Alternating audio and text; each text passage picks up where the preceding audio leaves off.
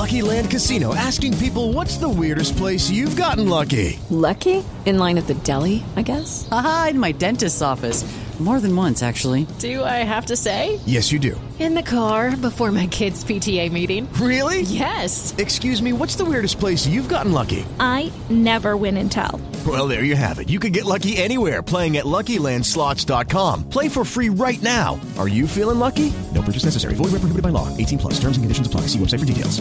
Step into the world of power, loyalty, and luck. I'm gonna make him an offer he can't refuse. With family, cannolis, and spins mean everything. Now, you wanna get mixed up in the family business. Introducing The Godfather at ChumbaCasino.com. Test your luck in the shadowy world of The Godfather slot. Someday, I will call upon you to do a service for me. Play The Godfather, now at ChumbaCasino.com. Welcome to the family. No purchase necessary. VGW Group. Void where prohibited by law. 18 plus. Terms and conditions apply. Whenever I stay at a White Lotus, I always have a memorable time. Welcome to Sicily. La Dolce Vita. You bring your assistant to a vacation with your husband. It's not like she's going to be in our bed and stuff. Flirting is one of the pleasures of life. You're 80 years old. But the women I desire remain young. You can relate to that. Are these the kind of people we're going to be hanging out with now? It's like you got rich and now he's your best friend. You guys party? That's fun. That's fun. What happened last night? Just been a series of very bad decisions. You've had very bad luck. Best thing about luck is it can always change. Italy's just so romantic. You're gonna die. They're gonna have to drag you out of here.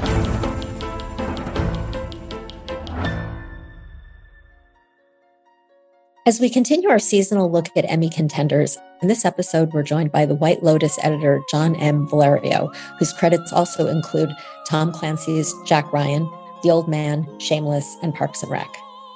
John won an Emmy a year ago for the final episode of The White Lotus Season 1, titled Departures. And earlier this year, he won an American Cinema Editors Eddie Award for the finale of Season 2, Arrivederci. We'll talk about Season 2 in this episode. I'm Carolyn Giardino. Welcome to the Hollywood Reporters Behind the Screen.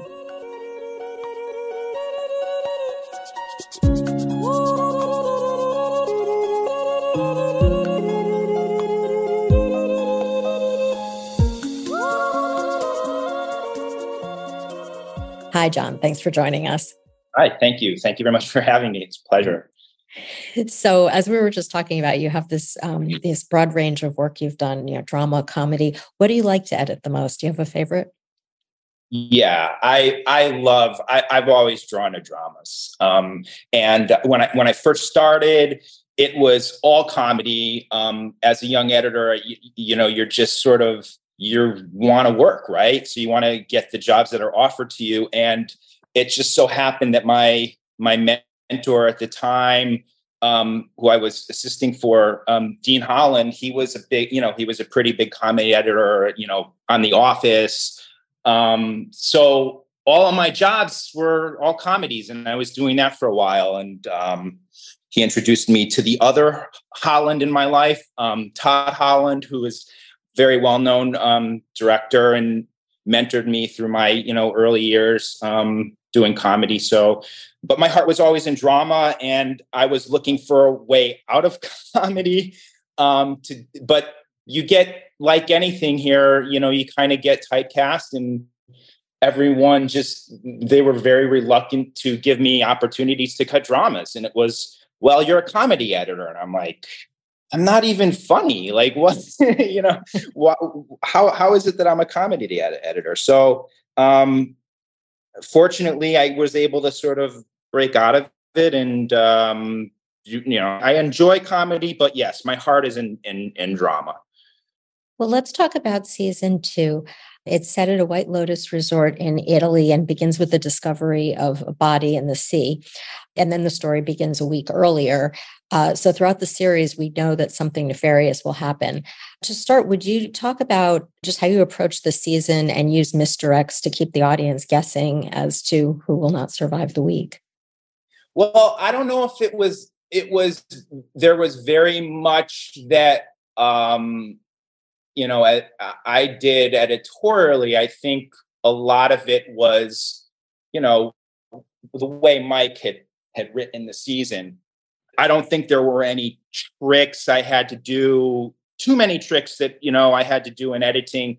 I think, actually, no, I take that back. Actually, we were careful about how we were cutting Quentin and the gays. And, Quentin could have been, a very twirly mustachioed villain throughout the season. Tom Hollander gave us, quite a, with his performance throughout takes, there was, without the spectrum, there was the sort of more of a villainous take, more of a friendly take. And so we sort of struck a balance of, okay, at what point do we want to get a sense that there's something wrong with this guy and and his intentions are, doesn't really have the best of intentions here. So I think that was sort of one of the main things we did as far as trying to sort of keep it sort of not tipping our hat as to like, okay, this guy Quentin, he's our bad guy. Right. What did you have to work with? Do they do a lot of takes on the show? Yeah, I mean, not a ton. I mean, I'd say an average amount. Anywhere, between, I don't know, 4 or 5, maybe as many as 11, 12 takes. I mean, it's nothing like stories I've heard of, other shows where you hear things like hundreds of, literally 100 takes, nothing like that. But it was, a fair amount. I think, once Mike has his performance dialed in, you can really see the process of him working with his actors. And I think once he gets what he wants, he just, he sort of, he knows he has it and he moves on. So, but within those takes, there's, the actors always give us such, sort of, a wide palette of things to sort of to play with, different colors, different sort of tones. Like I mentioned with the Quentin character, how far do we take him so that he's just this sort of really obviously bad guy, or, oh no, actually Quentin, he's a really friendly, fun guy who just wants to, show Tanya a good time. And then also, Jennifer, she's amazing. She'll always give you far more than you could ever need. And the challenge with her is just of all the gold you have. And, it's just, all right, which, how do we dial this in with all of that, Well, let's talk about the final episode and the point at which Jennifer Coolidge's Tanya and Portia, played by Haley Lou Richardson, realize what's happening. I think up until they sort of have this moment together on the phone call on the yacht, each character individually is sort of making their own little discoveries. Portia is sort of discovering on her own that things are not quite what they seem with Jack. And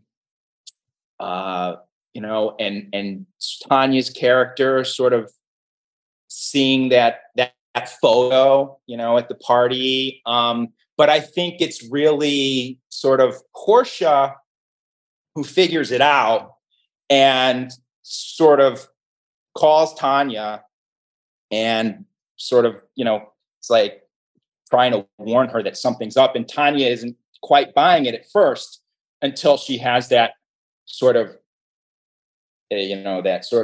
that aha moment when she remembers the photograph. So, it was and then, throughout sort of the build up to that,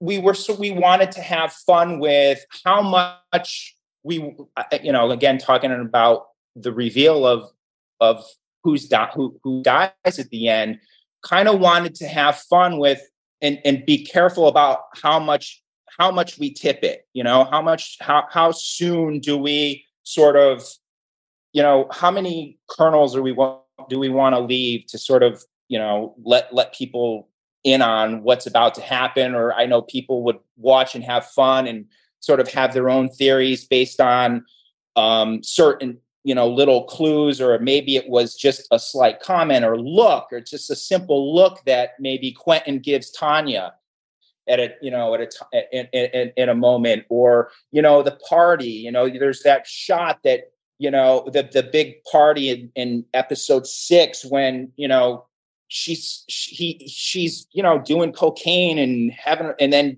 you have that shot of that one look of Quentin that she sees. And it's just sort of, it's kind of a slow burn build to these two characters realizing, something is up. And I think once the phone call happens, that's when it's like, okay, it's all on. It's, they're aware of the plan. And I think it was just sort of crafting the moments up to that phone call on the yacht. Let's talk about that final scene on the boat then. She's aware of what's happening. You see the terror in her face. And then she goes in the back and finds the gun. Tell us about cutting that sequence. And then you kind of gave the audience a moment to think that everything was going to be okay for her. Yeah, right. Yeah. It's great. Tell us about cutting that last scene on the boat. Okay. So as I think by the time we're on that dinner scene on the boat, I think the audience has a pretty good idea of what's happening. But at the same time, and I remember kind of having discussions about this, we wanted to push it as much as we can, even though you're pretty sure that Quentin's the bad guy and they have this sort of devious plan to kill Tanya. We still, I think, well, at least for me, I don't want to speak for Mike, but I always, at approaching this scene, still wanted to leave at least a little bit of reasonable doubt that maybe it could still possibly just be all in her head. And maybe she's just being super paranoid and neurotic. So even when, again, talking about the performances of Quentin, there are performances of Quentin on that boat where he is just all the way like, I'm the bad guy, you're dead, we're coming. But I still wanted to sort of, like I said, keep a little bit of reasonable doubt there about his intentions. And so we kind of tempered that down a little bit so that maybe she is just being paranoid. So even when, you can see the terror in her face, and even when she grabs that bag, she gets up, runs to the bathroom, grabs the bag, goes in, shuts herself in the bed, in the cabin.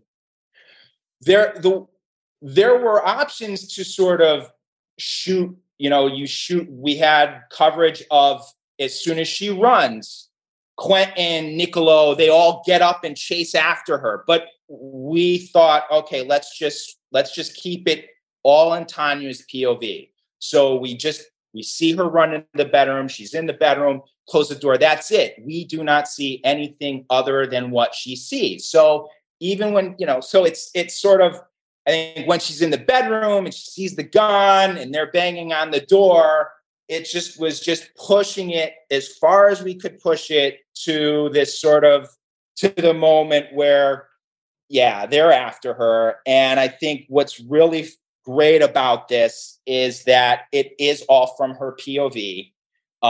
You're in there. And I think it's very limited cutting. There's a few cuts in the bedroom, but I think it was just very strong to keep it on her point of view and an almost one take.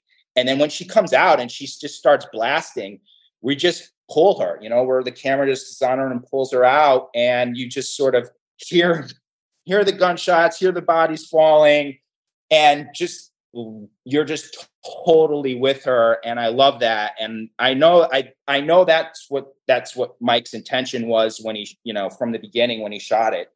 And I thought it was just, really, really great. And and then, like you said, you think, oh my God, she made it. She's okay. Everyone takes a sigh of relief. And you have that really funny line. That question, I think is very funny. It sort of, it's like breaks the tension where she's made it out. She's survived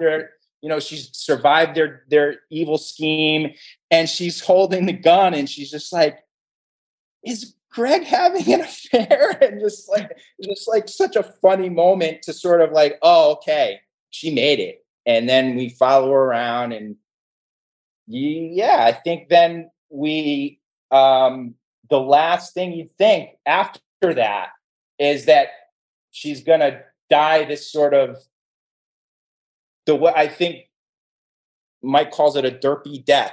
I heard him say in an interview, which is kind of funny. So, yeah, she just dies this sort of derpy death, just falling off the side of the boat after all of that.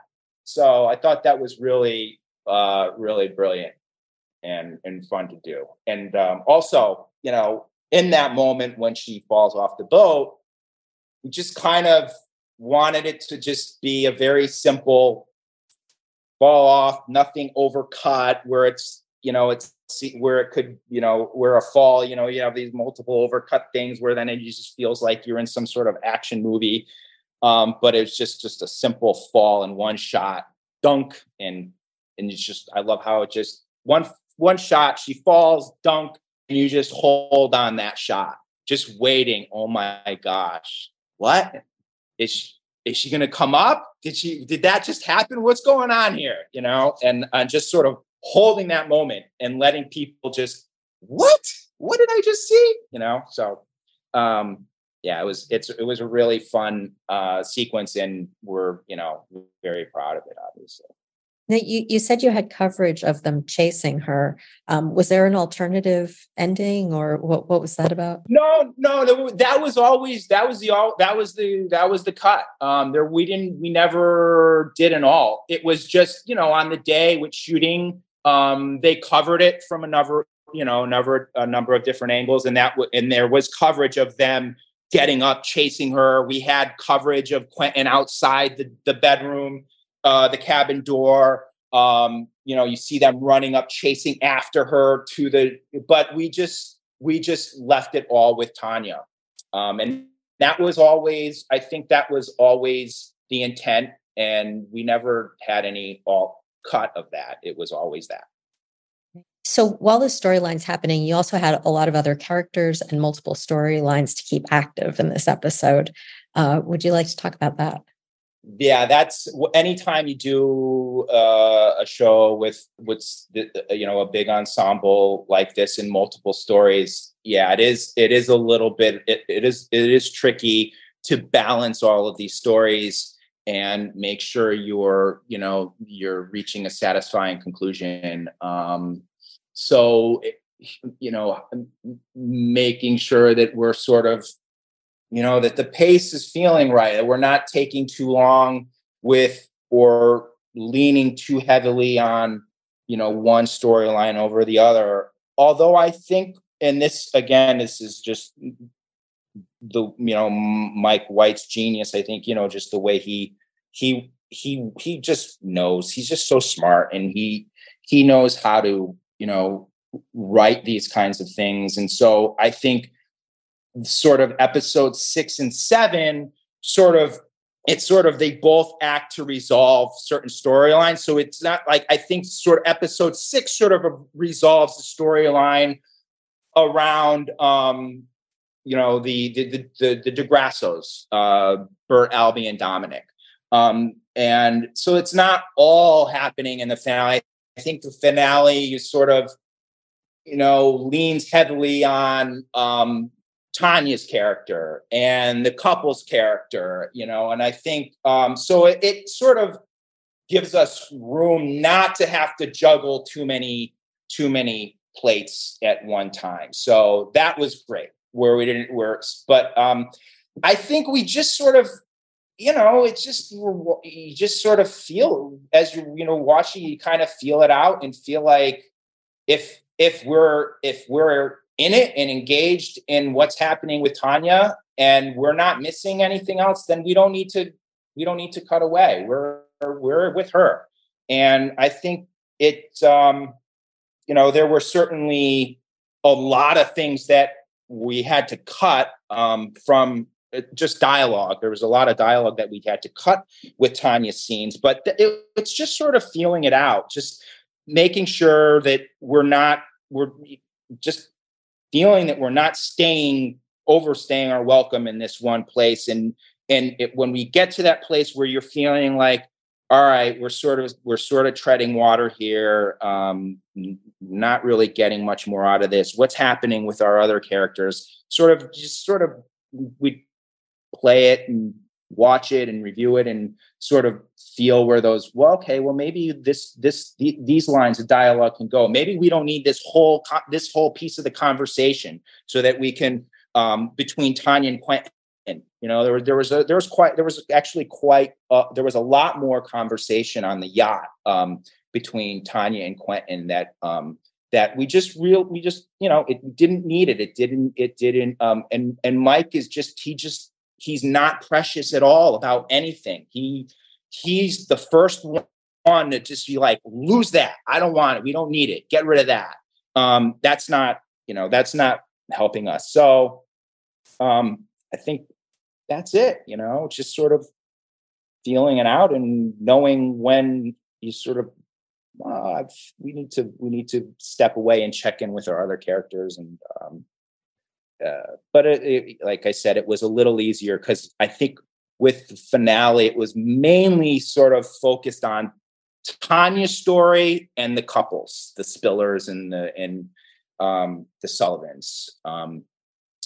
So yeah, and Valentina's story, hers was, so a lot of stories were kind of wrapped up in episode 6. You talked about Tom Hollander's performance. Do you want to talk a little about cutting Jennifer Coolidge's? Yeah, no, absolutely. So Jennifer Coolidge, as you can probably imagine, the just gets so much brilliance, so many, so much gold. And the really challenging thing is, of all of this, how do we what do we keep? Right? That's the challenge. Like, what do we, love to keep it all, but she just give you her own improv lines. Mike would throw her improv lines. And the two of them, they work very well together. And, they trust each other so much. And so she would just, come up with her hilarious, ad lib lines, and between her ad lib lines and Mike throwing out ad lib lines, I would say, and I mean this in the best possible way, and I hope it's a compliment, but her scenes were the most difficult to cut because of that, because of how great she was, because there was so much great stuff, and it just took a lot of work to sort of, because there was so much of it, sort of getting it sort of in this place that sort of you're moving the story and it's streamlined and consistent, because she's so talented. There would be moments where it's hilarious, but okay, maybe it's not quite in the tone of what the scene needs to be. And so then it becomes, well, do we keep this thing that's like really funny, or do we sort of go with, okay, this, even though that's a really funny thing, I don't think people are going to buy it, or it doesn't really, it's not grounded in where her character is right now. So yeah, I just, yeah, I just remember cutting dailies and on, looking at the, one-liner at the days, it was all, Jennifer scenes. I'm like, oh boy, these are going to be really fun days, but long days. Cause I just know, when you have actors, they just sort of give you what it is and it's great. It's, it cuts together real easy. It's pretty straightforward. Right. But when you have someone like Jennifer, who's just, gives you all these amazing things that you're just like, oh my God, I want that. I want that. I want that. But how do I get from there to there? Because, because she gives you so many, these amazing sort of improv lines, sometimes they're disjointed, but you want to connect them in a way. So you're trying to find a way to connect them to make them feel like they're all, all part of the story. So. Do you want to give a shout out to the editorial team? Yeah, no. Editor Heather Persons, she is amazing. She helped me so much, in the first season when I came on, and she had worked with Mike before, and I think they had done a lot more things recently. And so it was great when I kind of came in, and she sort of, helped me in a big way. And, we sort of collaborated a lot on, and just sort of talking about what I was just saying, and just like discussing our Jennifer Coolidge scenes. And so, yeah, it was such a great time with everybody. And my assistant, Zoe Bauer, and her assistant, Bob Allen, and everybody, in post. It was, it was a really, really great experience. And what can you tell us about season 3? I probably know as much as you. I know it's in Thailand. I think Mike talked about it sort of, I don't know if this is still the case, but he talked about it sort of exploring death and, religions. And I think I just saw that Natasha Rothwell is returning as Belinda. I saw that in the trades. Honestly, that's really as much as I know. I'm sort of been in the trenches, my own, kind of doing my own thing. So I haven't had too many conversations with Mike about season 3. I know he's out there now getting ready to write. So what are you working on at the moment? Old Man, season 2 of The Old Man. Yeah, it's funny how season 1 I was Old Man right into White Lotus, and now here I am, season 2, Old Man. And if timing works out, it'll be Old Man right into White Lotus again. Well, congratulations on all your great work, and thanks for joining us. This was fun. Thank you. I appreciate it. Thank you. Thank you.